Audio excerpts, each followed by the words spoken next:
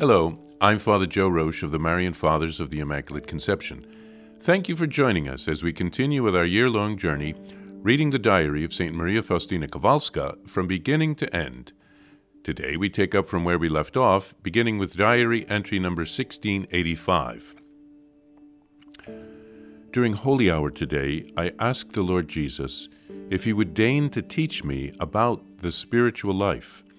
Jesus answered me, "My daughter, faithfully live up to the words which I speak to you. Do not value any external thing too highly, even if it were to seem very precious to you. Let go of yourself and abide with me continually. Entrust everything to me and do nothing on your own, and you will always have great freedom of spirit. No circumstances or events will ever be able to upset you. Set little store on what people say. Let everyone judge you as they like. Do not make excuses for yourself. It will do you no harm. Give away everything at the first sign of a demand, even if they were the most necessary things. Do not ask for anything without consulting me. Allow them to take away even what is due you, respect, your good name. Let your spirit rise above all that. And so, set free from everything, rest close to my heart, not allowing your peace to be disturbed by anything. My pupil, consider the words which I have spoken to you. O my love, my eternal Master, how good it is to obey, because when obedience infuses the soul, it brings with it power and strength to act. Today I saw the crucified Lord Jesus. Precious pearls and diamonds were pouring forth from the wound in his heart. I saw how a multitude of souls was gathering these gifts, but there was one soul who was closest to his heart, and she, knowing the greatness of these gifts, was gathering them with liberality, not only for herself, but for others as well. The Savior said to me, "Behold, the treasures of grace that flow down upon souls, but not all souls know how to take advantage of my generosity." Today the Lord said to me, "My daughter, look into my merciful heart, and reflect its compassion in your own heart and in your deeds, so that you, who proclaim my mercy to the world, may yourself be aflame with it." May 8th, 1938. Today I saw two enormous pillars implanted in the ground. I had implanted one of them, and a certain person, S.M., the other. We had done so with unheard-of effort, much fatigue and difficulty. And when I had implanted the pillar, I myself wondered where such extraordinary strength had come from. And I recognized that I had not done this by my own strength, but with the power which came from above. These two pillars were close to each other in the area of the image. I saw the image raised up very high and hanging from these two pillars. In an instant there stood a large temple, supported both from within and from without, upon these two pillars. I saw a hand finishing the temple, but I did not see the person. There was a great multitude of people inside and outside the temple, and the torrents issuing from the compassionate heart of Jesus were flowing down upon everyone. After Holy Communion today, Jesus said, "My daughter, give me souls. Know that is your mission, to win souls for me by prayer and sacrifice, and by encouraging them to trust in my mercy. Oh, how greatly I desire the glory of your mercy. For me, bitterness and suffering. When I see the glory of your mercy, I am immeasurably happy. Let all disgrace, humiliation, and abasement come down upon me, as long as the glory and praise of your mercy resounds everywhere. That's all that matters.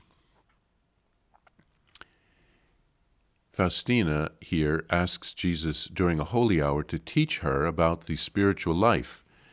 Like a good spiritual director, Jesus gives Faustina some very concrete, practical advice on how to grow in holiness, what to do, what to avoid, what to endure, what to let go of, what to not worry about. Faustina writes about the importance of obedience. This gives us God's own power and the strength to act. Faustina saw the riches that flow from Jesus' wounds, and Jesus says that the treasures of grace that flow from his cross are abundant, but we need to learn how to take advantage of these graces. Our own strength and our own effort are insufficient. Jesus tells Faustina to look into his heart. He wants her heart to become a reflection of his compassionate heart. Her heart should be set aflame with love, which will flow out in her deeds and in her proclamation of his mercy. And we should all do the same. We want our hearts to be set on fire as well. Faustina had a vision of 2 pillars implanted in the ground. She had been responsible for the implantation of one of them. She had only been able to do it with the strength and the grace that come from God. The pillars supported the image, and then a large temple. A torrent of graces flowed from the heart of Jesus in the temple onto many souls.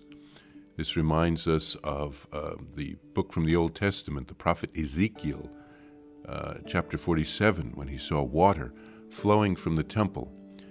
Probably this temple that is being built and fashioned is the work of mercy, the message and the devotion of the divine mercy. And from this great temple are flowing many, many graces out to the world, and Faustina was responsible for one of the pillars supporting it. Jesus said to Faustina after Holy Communion one day that her mission was to bring souls to him through her prayers and her sacrifices, and by encouraging them to trust in his mercy. We can join in this effort and in this mission. Faustina is ready to take on any suffering if Jesus' mercy will be glorified.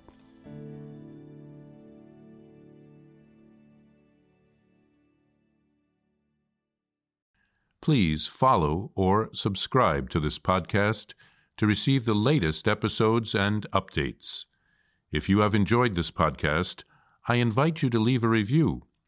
Reviews greatly improve our podcast ranking and will help other people throughout the world find St. Faustina's Diary in a Year. Remember, Jesus promised St. Faustina in Diary number 1075, souls who spread the honor of divine mercy are protected by God like an infant by a gentle mother. Please help us spread the message of divine mercy. Thank you, and God bless you. Visit shopmercy.org to order your copy of Divine Mercy in My Soul, the Diary of St. Maria Faustina Kowalska.